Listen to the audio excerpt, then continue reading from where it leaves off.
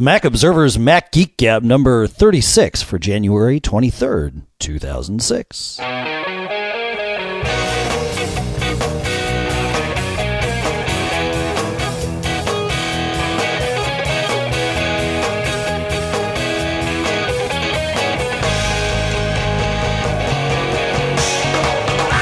Greetings, folks, and welcome to the Mac Observer's Mac Geek Gab. I'm Dave Hamilton, and you... Oh, my God. How much caffeine did you have tonight? Oh, I actually been drinking caffeine all day. You just got all that pent-up energy. I do. Wow, outstanding. Yeah, so it was good to hear the band back. The band's back. We kind of missed them when we were at Macworld. But boy, gotta tell you folks, we were exhausted. You don't mind if I step all over you and introduce you first, though, do you? Oh, yeah. You're John Braun from the Mac Observer. People know that. But if they don't, John Braun, Mac Observer, Dave Hamilton. Mac and Observer. Hey, boy, we were just exhausted, folks. You may have noticed we, went away for a week, but we did not one, not two, but three. We did 3 podcasts from Macworld, and boy, it was a blast. That's right. Best show ever, I got to say. I had a lot of fun. You had a lot of fun. We were speaking. Did we have fun? Live podcast. I guess we had fun. I'm still recovering. It's work that is fun, I think. It is work that is fun. That's right. That's right. Yeah, much better than a real job. But you were a madman. I mean, you were all over the place. You did a podcast symposium and all that stuff, and that was a lot of fun. It was great at that event there. So yeah, we had a great time. Our coverage, I think, was oh my gosh, how many articles do we? Almost 100. Is that right? 100 Macworld measured articles? It was like 91 or something. I did, I think, 7 photo galleries, a whole pile of articles. So that's great. So we hope you all enjoyed the coverage. We we want to serve you, the readers in this case. That's right. Well, they're the listeners who are also readers, right? I mean, that's what it comes down to. Mm-hmm. And we got a lot of people saying, "Hey, love the coverage and love the live podcast." That was pretty cool. We'll talk a little bit about this. We did the live podcast. What was it? A week ago, Tuesday, from the show floor. And going into that, I just assumed there wouldn't really be anybody that would sit through the whole thing, right? I mean, I just sort of figured. Me too. Yeah, I figured it'd just be John and I there. We'd be doing our thing, and occasionally somebody would walk by and poke their head in, and we'd have to like beat on them to get them to talk to us so we could give them a prize, And that's why I went and got those prizes to attract people. But man, I mean, it was standing room only. It was great. I don't remember everyone's name. Of course, Michael Johnston, the computer nap, our friendly AAC converter friend was there, and David Lawrence was there, another listener, regular listener. And beyond that, I don't believe I know anyone's name. So I'm just gonna stop. Sorry about that. Sorry about that. Also, while we're saying sorry about that, I wanted to say sorry to Ezra for not being able to catch up with you on Friday. Ezra's another one of you listener folk, and he has actually helped us out a lot in the audio department, and also he made a promo for us that we actually wound up using and getting. I think it was run on Curry's daily source code there. So, So there you go. I think the show was very successful. I was joking with you about this. You weren't. Yeah. Maybe you didn't think it was funny, but now, unlike my normal calm demeanor during the show, which, by the way, yes, I could talk like this, like Dave all the time, but that's just not me. Wow. That sounded pretty good, though. Yeah, but I can't maintain that level. No, few can. But on the show floor, as Dave knows, I'm a madman. I mean, I just pump out the articles, I take the pictures and stuff like that, and so I'm cruising on the floor, and to me, one of the signs that the show is successful is the urge that I have to just like part the sea and move people out of the way because I got to get somewhere. You mean they don't automatically do that for you? Not yet. I mean, some people saw the Mac Observer shirt. Couple of years and they'll do that for you. But yeah, I mean, and I was talking to people even Friday, Dave, 4:00. I know when I don't think a lot of people knew the place was packed. The level did not drop off. All the vendors I spoke to said, We can't believe it. Now, maybe it's because it's the one event a year now instead of the 2 events. The East Coast is pretty much history. Well, our podcast symposium, we had that panel that ran almost until 5:00 on Friday or something. So really? Yeah. So I got a bunch of emails from people actually asking me how I'm doing. And again, it's humbling to know that you all care. Yes, I still have the Bell's palsy. It's much better than it was, as I'm sure you can hear. I'm probably at about, maybe even we'll call it 80% now. The only thing that's not really working at all is my lower lip on the right side, but otherwise everything works. It's just not 100%. So, thank you. Mm-hmm. All right. So well, we have a keep gabbing. We have a ton to go through. We're gonna basically do this show with audio comments and maybe some things from listener feedback, and then a couple of rants thrown in if we don't burn up all our time, which I'm sure we already have. So that's it. Good night. Thank you very much. Oh wait,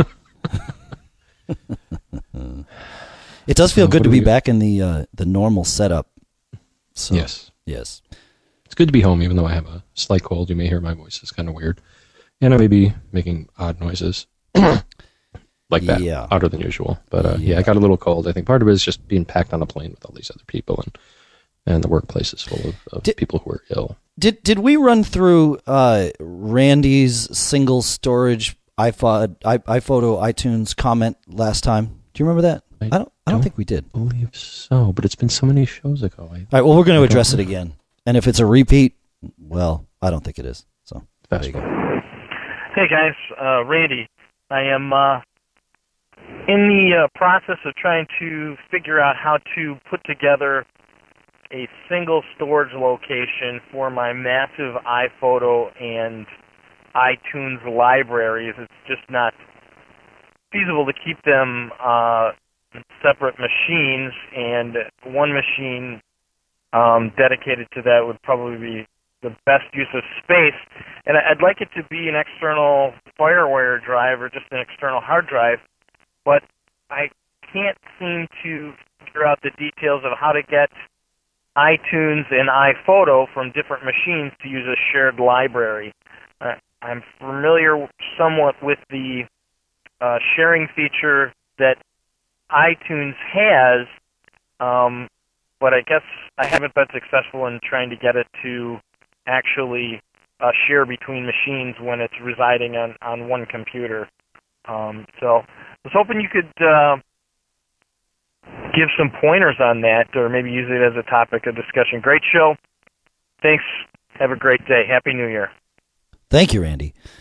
You want to take this one, John, or should I run with it? I mean, I'll toss out a few thoughts, but I think you probably thought about this more than I did. But well, I do it here, so but go ahead. Okay, because basically what I've seen is that, you're, so he was saying iTunes and iPhoto. That's right. Now, the very basic thing I know is that if you look in your music folder, you have an iTunes folder. And if you look in your pictures folder, you have an iPhoto librry. Yeah, but you don't want to share a stab here. Go ahead. Okay, and I was going to take a stab that if you alias those, I may not have understood his question fully. Well, no, so you did. Okay, so he wants to access, from one machine, access things that are spread about. And that's right. One stab I could take at it, though I think it may not work, would be to, create an alias or a shortcut to wherever the heck they are and make sure the machines are networked. I don't know how well that would work. I never tried it, but instinctually I think you may have a certain degree of success, and now you can correct me or clarify on how you do that, since you actually do it and I don't.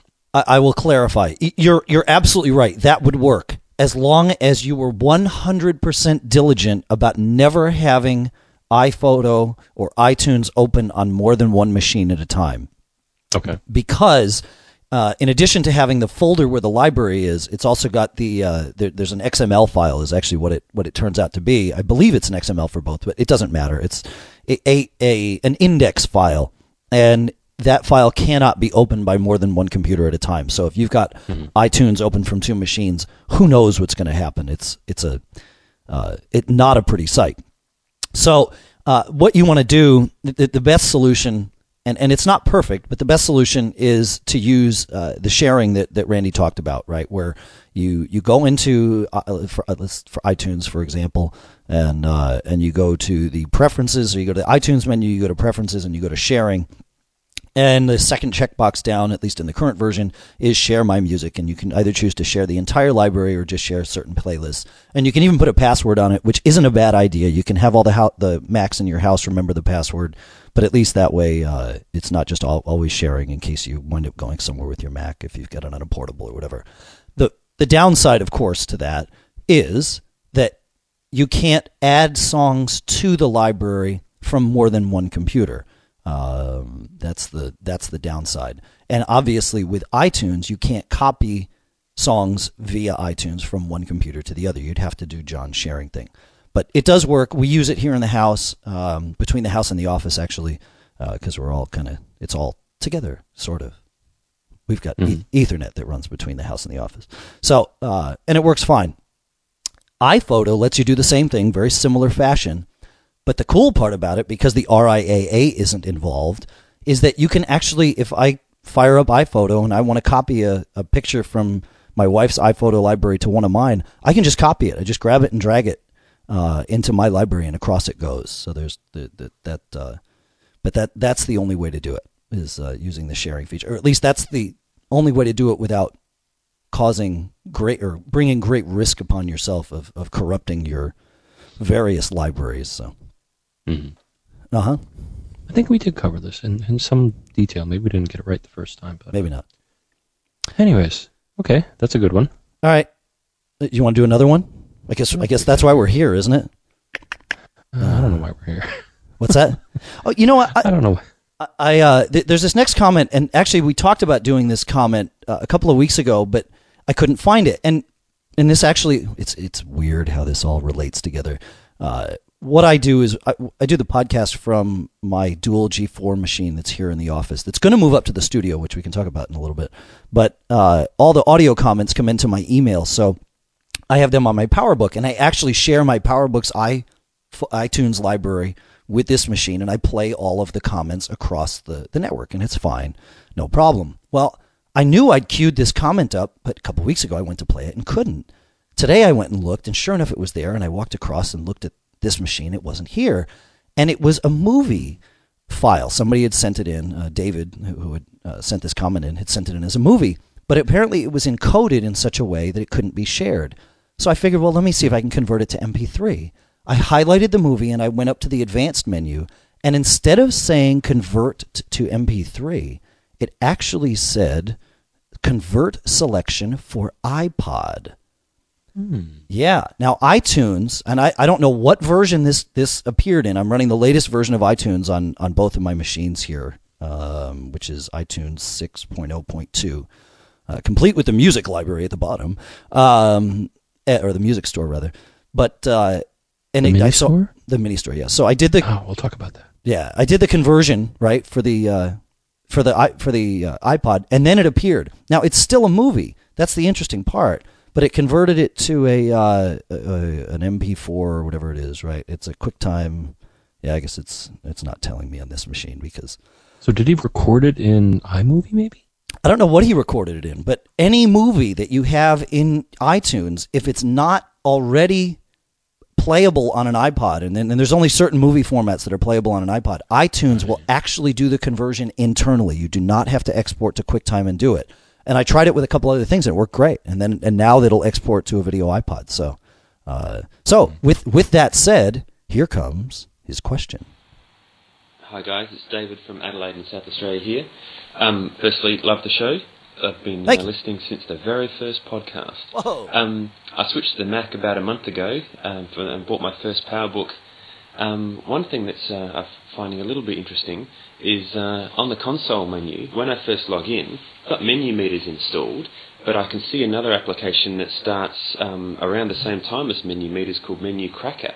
It's an interesting title, but down at the bottom after menu meters is loaded, I could see another log entry that says config D open square brackets 33 close square brackets, and then it gives a set keychain found generic password error. I was just wondering, is this a good thing? Does it happen to everyone else's machine, or is this menu cracker thing trying to act like a bit of a Trojan horse? Hopefully you can give me a bit of a hand. It's a little bit worrying. All right. Do you know the answer to this, John? As to what menu cracker is? Yeah.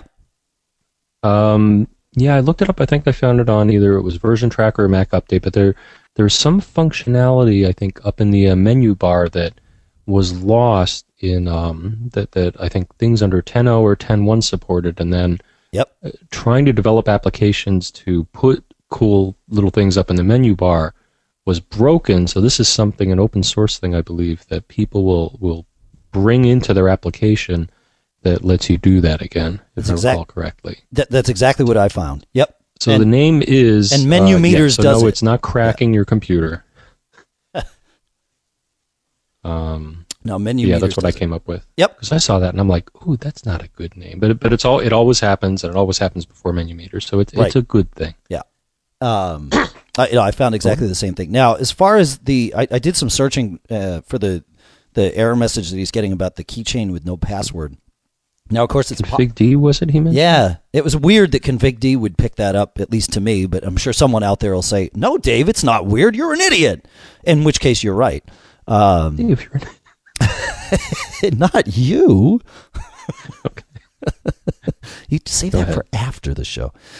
Okay. But there is the keychain utility and of course keychain first aid that can be run from OS 10. So if there is something wrong with your keychain, that's a good place to start. I live in that little program, especially now with Tiger that they added Spotlight or search capabilities to it. I love that little keychain utility program. So that's my 2 cents on that. Yeah, now if you're curious... Did you just crack a whip? Did you just crack a whip in the background? Or did I hear something on my own? Not yet. Save that for later. But actually, a tip for folks is that if you do see, especially things with a D, is a system daemon, whatever you want to call it, which is typically a system background process. If you want to know what it does, and you see it in the console, which we went into great detail about all the wonderful things that you can see in the console, what your Mac is doing behind your back. If you go to the terminal and you type man space and the name of the thing, like here, type man space config-D, it'll give you a whole wonderful Unix manual page. And for example, this comes up and says config-D, system configuration daemon. And then it gives you incredibly geeky stuff about all the command line switches. And it gives you a pretty verbose description of what it does. And I'm not going to read the thing to you, but if you're wondering what a lot of these things... Won't you read to me, John? No. No? Maybe before bedtime. Okay. But if you're wondering what a lot of those things that show up in the console application do, if you go into terminal and type man for manual page space and then the name of it, if it is a Unix command, it'll come up and give you a clue as to what it does. Then there you go. I tossed that in there. Yeah. We love the man page. Which is different from the man show, right? I hope. Still do that? What's it that? Used to be funny, and then one of the guys left. Oh, is that right? I never really watched it. Yeah, it was pretty crude guy. Is that right? Beer and women and all that stuff. I have a hint thing that's been bothering me occasionally, and my guess is it bothers all of us occasionally if we do anything with audio on our Macs, and that is occasionally I will notice that my iChat sounds stop working. Right, system beeps work, but iChat stops. If I do a video chat in iChat, it works fine. But the actual little bings and stuff that happen when someone IMs me and pesters me and all that, those go away. And as it turns out, what happens is the Mac usually runs, and of course I have my notes in front of me and chop this off, so I'm doing this from memory. But the Mac usually runs at 44.1 kilohertz audio sampling, right? And if something changes that, the Mac can go as high as 96. A lot of programs can't address it. So the way to change it is to go into, is it in the sound control panel? Is that where we can change it? See, this is why it's nice to have. Yeah, I think there's sound output. Maybe sound output? No, that's not sound output. You got to go to Audio MIDI Setup. MIDI. Audio MIDI Setup, which is in the utilities folder, I believe. Audio, okay, I've been there before. Audio MIDI Setup. Set up things like Soundflower and stuff, right? Yeah, and I haven't touched that too. In here you can change the audio output and change it to 44,100 hertz, and that will get you back in business, or so they tell me. But it's actually worked for me. So. Oh, there it is. Audio MIDI setup. Look at that. Yep. But I'm not a MIDI type of guy. But I do see here, yes, it has the source, format, all that great stuff. I was worried. We use Audio Hijack Pro to do this, and of course, opening Audio MIDI setup while we're doing the show is probably about the most dangerous thing I could have ever done. So thankfully, it looks like we made it out unscathed. But there is a Mac OS 10 hints article all about this, and I will put that in the show notes. So, what else do we have here? Can I rant a little bit about QuickBooks? QuickBooks. Yeah, I don't really use it, but I think you do for the business stuff, right? I do, and this is something that everyone that's using the latest version of QuickBooks, which I guess they're calling 2006. I should know this, right? Before I start my rant, so we'll go to QuickBooks.com because they're smart. I can rant. So wait a minute, we've got products. Hang on. QuickBooks Pro for Mac version 2006. I was right. Okay, so QuickBooks on the Mac does not support networking, meaning you can't have QuickBooks opened on two computers at the same time, which is fine. They tell you this, and it's always been this way. And there's a couple of situations where that might be helpful, of course, but you can't do it, and such is life. No problem, right? Well, the latest version, the same way. I had talked to them. They sent me a review copy, and we actually use QuickBooks here at TMO and a couple other businesses that I'm involved with, Backbeat Media and Deals on the Web and my little Dave the Nerd business. And so run lots of QuickBooks stuff. One day, Lisa had QuickBooks open on her machine and was in one of the files, and I opened it on my machine to just take a look, and it opened, and all of a sudden I looked across the room. I said, wait, are you in the TMO QuickBooks file? And she said, yeah. And I said, wait a minute, so am I.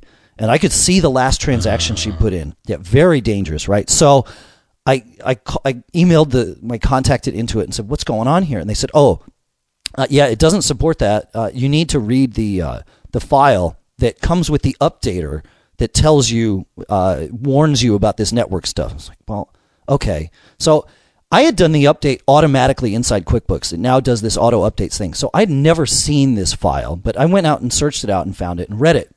And the file says the following two things. One is that you should not use QuickBooks because of a problem with OS 10 and the way QuickBooks can and can't lock files. You should not run QuickBooks from the computer that you have the data stored on if you're going to do network access. So they then suggest that you set up a third Mac, right, presumably, that will house only the data, and then you'll run QuickBooks from the other two Macs, and then it can lock the data, and you won't have this problem. And I said, so, and I told the folks at Intuit this, and I'm going to tell you this. So you got to know, if you're running QuickBooks on the computer that has the data file and someone else tries to come in, they can, and they can screw up the data, right? Potentially the data could become corrupted. We haven't had that problem here, thank goodness. Nice. Yeah. Nice. But I mean, it's like, first of all, telling people to use a second Mac or a third Mac, the whole point of file sharing is to not have a dedicated server machine, right? I mean, OS X's file sharing works great. Why would you, QuickBooks is built for small offices. How many small offices are going to just say, oh, yeah, just go pick up another Mac. Go, use Jim's Mac, whatever. Mm-hmm. Crazy. Yeah. And so this is a warning to any of you that are using QuickBooks or planning on it. It's great software. I continue to use it, but you got to be really careful. Now, they say they're working on this, but to me, that's totally unacceptable and dangerous. So consider this a public service rant. Yeah, I'm hoping that they maybe take a couple of computer science courses, because there's things like lock files and dual phase commit and lots of fancy pants computer science stuff where this is, come on guys, this is known stuff. It is known. You're going to design the system so that there can be, first off, if the access is not allowed, then you don't allow it. That's right. There's a way to cut. There's a way. I mean, however you do it, I'm not going to go into detail. I'm a computer science guy, but get your guys to look at this. I mean, you may have dug yourself in a hole by writing the software in a single user fashion and then wanting to network and stuff like that. But I'm with you, brother. Yeah. I mean, that's just inexcusable. I mean, and to me, the assumption is with any software, if it allows you to do something, it's okay. You got it. To say read the README to know what, because how many people read the instructions? No, nobody. I didn't. Why? It worked. Why would I read the instructions? I read the instructions when I have a problem. So, and then the other thing is terrible. Go, man. We used, previous versions of QuickBooks. I think we were on 2004. At some point along the line, they changed the data file format, which is fine, except now, if I need to run a report, I used to be able to run reports over the network, no problem. Now the only, it takes, I was running 1099 reports, right, for all the TMO writers, right, because you got to get your 1099, John. And you pay them? No, this is for another business, rather. No, so it took, if I was running them across the network from my machine, it literally took 10 minutes for the report to come up, whereas it came up almost instantaneously on the local machine. So not only did they screw it up to the point where you can't, where you got this file locking issue, but they're telling you not to run it from the local drive when that's the only place you can possibly run it from if you want to do any sort of reporting. So, and I told them this too. And it didn't used to be that way. So anyway, I'll step down off the soapbox now. Yeah. Now it could be something annoying that Apple did. I don't know. No, same version of OS 10. Same version of OS 10. No problem. All right. Yeah, All right. It's crazy. So, who knows? Okay, that's you got the rant for that one rant's enough. I think so. Yeah. I was going to rant about something else, but it just pales in comparison. So it is life-threatening, but... Life-threatening. Should we go with another question? I think we should. Okay. We'll go with... audio, or you want to do... Doug from Connecticut? Let's see here. Doug about... let's do Doug from Connecticut, and then we can go to another. Hey, guys. This is Doug from Connecticut. There he is. Second-time caller. Just listened to your latest podcast, and you guys sound kind of beat after attending the Macworld over there in California. I'm just curious, I have one question for you. I know you guys are going to talk about listener feedback next time. How are all developers dealing with the fat binaries? You guys are all about Skype, and if you go out and order your trusty new Intel iBooks, or, I'm sorry, Power, whatever. MacBook Pro. Is it going to work? Is Skype going to work? Is it going to run natively? Is it going to run under emulation, which might cause all kinds of fun things to happen? I'm just curious, developers like that, are they going to jump on board quickly? Because I know, Apple has a list of Microsoft who are going to make their new binaries. I'm just curious what you guys think. Great show. Keep up the good work. Thanks, guys. Thank you, Doug. You want to take this, John? And he's in Connecticut. That's cool. Yeah. What do the developers think? I'm actually going to go out on a limb here. I'm going to say I would have preferred that Apple did not release their Intel machines.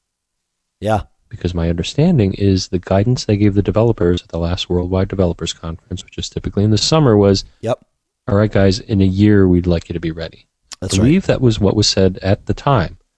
Yeah, well, so they sort of led everyone to believe. They said first half 2006, which everyone, of course, assumed meant, June 30th. Mm-hmm. So, yeah. So the problem right now is that, although some jumped on the bandwagon right away, the tools were available, you could get the developer kit and all that stuff there, and some, really took it seriously and I think, assumed that they should, or just thought, let's get it done sooner than later. I think based on some of the folks that I talked to on the show floor, a lot of people were not prepared for the machines to come out this early. No, they weren't. So consequently, you're going to have some developers, the big ones and the little ones, that do not have their apps ready and will not have them ready, I think, until I think a lot of their planning went around, June, July. Yep. So now, from what I've heard, though, a lot of the, you do have, so you do have a few things on the Intel Macs. So one is they have this Rosetta thing. Right. Which is the emulation. So it'll run the PowerPC code, it'll translate it to the Intel code, and depending on what you're doing, I think it even supports AltiVec, which is the That's right. Velocity engine. Yep. Which, and I believe it supports multiprocessor too, from what I understand. Yeah, I'm pretty sure. It's a threading thing. It's at that level. So. Yeah. So the thing is, right now, and the reports I've seen are mixed based on, what the application does and stuff like that. But a lot of the things, like I believe the Adobe Creative Suite, right, is not a universal binary, and a lot of things are not. Now, the one thing that's a definite no-go is Classic. Right. Yeah, I heard that. That's right. Your Classic apps will, they're cutting the cord here. That's it. No more classic stuff. Probably the only thing I run in classic that I love to death and I'll have to go away from is easy envelopes. It was like written in like 82 or I'm sorry, 92 or something like that. I mean, it's just still a very good envelope printing application. Sure I have is. a lot of addresses in there. So classic stuff is out. The other things, now you may be asking, how can you tell if your application is a universal binary or a PowerPC? The Get Info box will tell you. The Get Info box will tell you, and there's also another one. So both Dave and I are right. What's the other one? If you, if you do go to the System Profiler, okay, and there's the software category, and you click on Applications, it will list all of the applications on your computer, and there is a column that says Kind. Oh, that's awesome. And it will either say PowerPC or Universal, or now I'm seeing another category here, Native, parentheses, Preferred, or Classic, which I think is a Carbon app. That would make sense. Okay, yeah. So I think that would run also. So unless it says only Carbon Classic. should run. Yes, and actually a lot of things, oh my, look here, like I'm just, not to beat on HP, but I'm looking here, and this was one of the things that was brought up, device drivers. Yeah.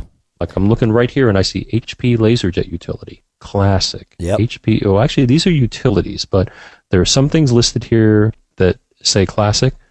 Those are not going to run on the new machines. And I've also heard about a lot of device drivers, so a lot of hardware. Yeah.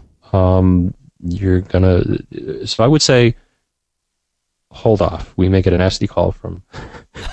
Well, no, people at Apple. I was going to say, I ordered a MacBook Pro within about 10 minutes of the keynote ending, right? Okay, so I'll get the nasty call. Yeah, well, no, and I've been having second thoughts ever since. But the reason I did it, and I've always preached, right, that never buy Rev 1 of something new, especially something this new. And what did you do? What's that? And what did you do? I went and did it. But the funny thing is, I had a Power Mac 6100 delivered to my office the day that you could get those initially too, and that was sort of the same thing, right? I mean, a similar situation when we moved from 68K to PowerPC, but it was not a painless process. The problem is, I use a PowerBook as my main machine. And the PowerBook really hasn't seen a speed bump in like 3 years. I mean, nothing noticeable, right? So the G4 is... It sucks. It can't handle it, man. It can't do it, no. So, my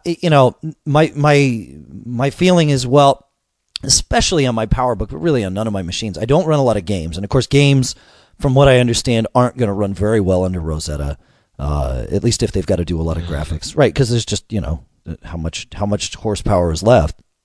So there's a beefier graphic chip. It is. That'll help when they are rewritten. Oh yeah.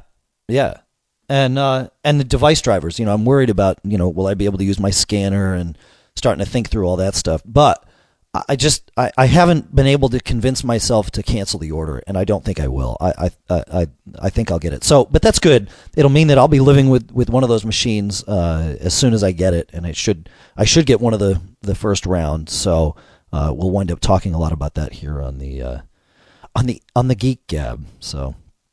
So I'd say it's still safe. I mean, I'm looking at the Apple Store right now. You can still get, though I'm sure quantities are limited, but I still see Power Mac G5 and iMac G5 and Mac Mini listed. They're breaking it out. So I would say if there are apps that you use, like a lot of the creative professionals, if you use Adobe Creative Suite or the other things that have not yet been optimized with a universal binary, then you're still okay getting a G5.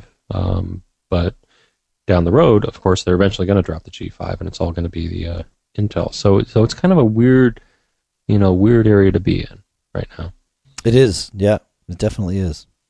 But hey, they got it out, and it was so cool to see the Intel Big Cheese get up on stage there in the bunny suit with the that's right. The big wafer of chips, and I got another question. It's sort of related here. From our buddy Matt Holt. Okay. Are we ready to go? Yeah. Hey Dave, hey John. Matt Holt from London here again. I sent you in an audio comment a few months ago regarding FireWire, and I'm afraid I'm on the same tracks again today. You're probably aware that FireWire is slowly being dropped by Apple on their new on the new Macs, and it was dropped on the iPod in the last generation as well.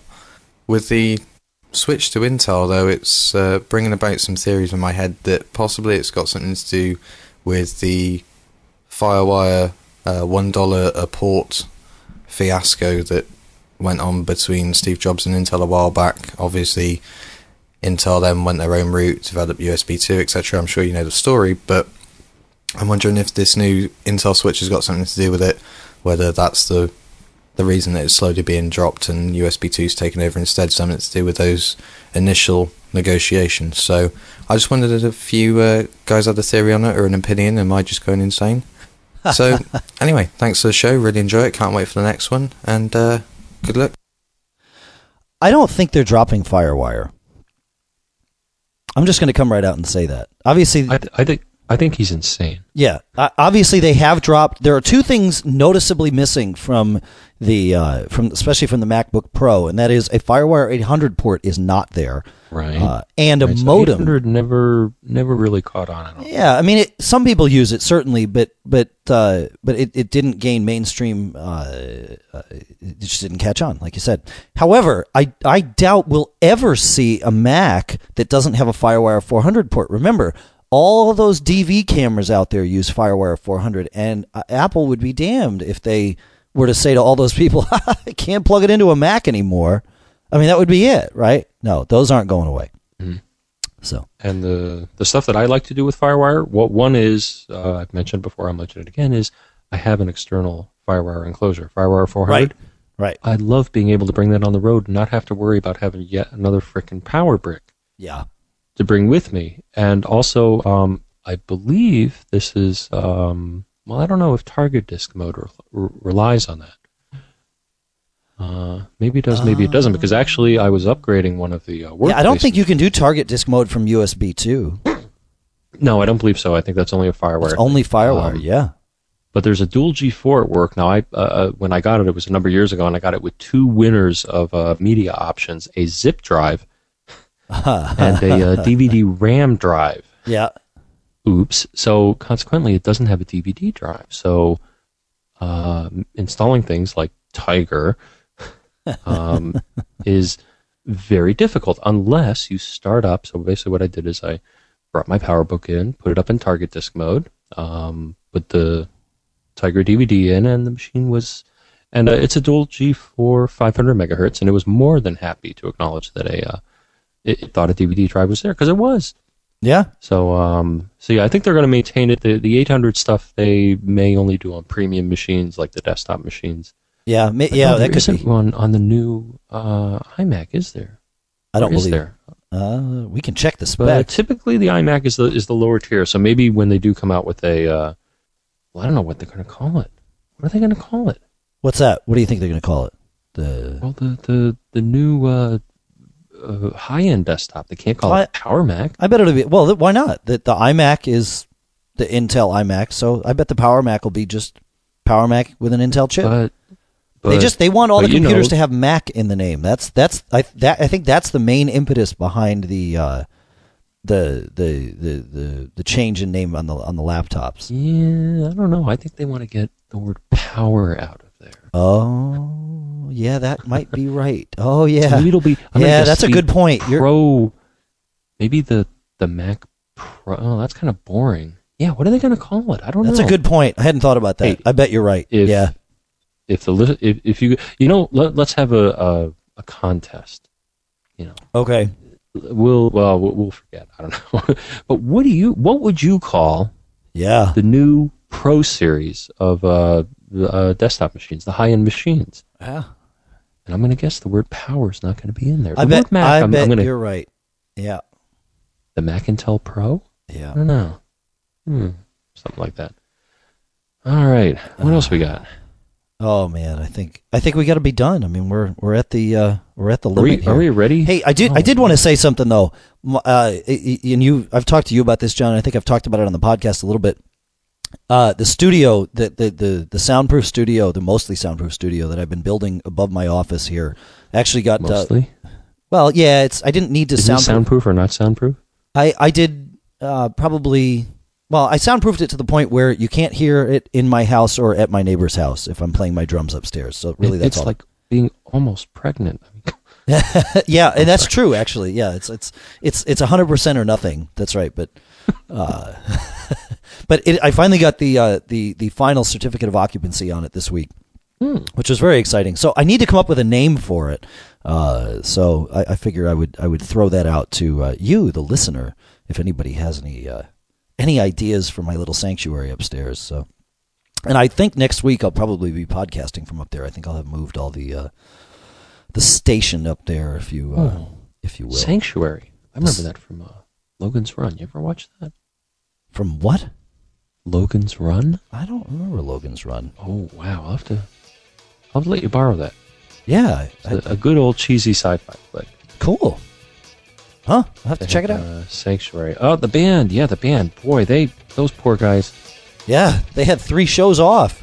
They had to go to the supermarket and get their lunch and dinner off the little sample plates, right? They weren't able to read. Actually, wasn't there a band that did that? I think they called themselves the Samples. They did. That's how the Samples got their name. This isn't the Samples that you're hearing. But, all right, so what do I see here? Next week? I think next week, and I'll make this. This will be one of those self-fulfilling prophecies. We want to talk about iLife, and of course, my wife uses iPhoto a lot, and she has become quite an expert on it. So I figured instead of me gabbing with you about iPhoto, we'd bring Lisa in for a guest appearance, because the two of you could actually talk intelligently about it, whereas I would just mumble and drool. Maybe she could. I've used it a bit. I haven't used the whole thing, but I have used the iPhoto part, and there are some things I like and some I don't. So cool. So we'll do some of that next week and probably finish up. We've got a whole lot more that we just simply didn't get to tonight. Of course, I'd like to thank CashFly for hosting the podcast tonight. And if you're interested in advertising on this little thing here, you can contact the Backbeat Media Podcast Network. iTunes comments, right? We love the iTunes comments. Podcast Alley. Vote. There you go. Right? We want to know what you think. We do want to know what you think. And you know what? Other potential listeners want to know what you think. So, very important. I think it's very important. All right, that's it. Here they come. Oh, hit the mixer level. Okay, so audio comments. Mac GeekGab at MacObserver.com. 206-666-GEEK. Eek. Show notes at MacGeekGab.com or MacObserver.com/podcast. Thanks, folks. Stay subscribed. Please. I like my new mic setup. Huh? I like my new mic setup. Oh, yeah. You sound good tonight. I think you're loud enough.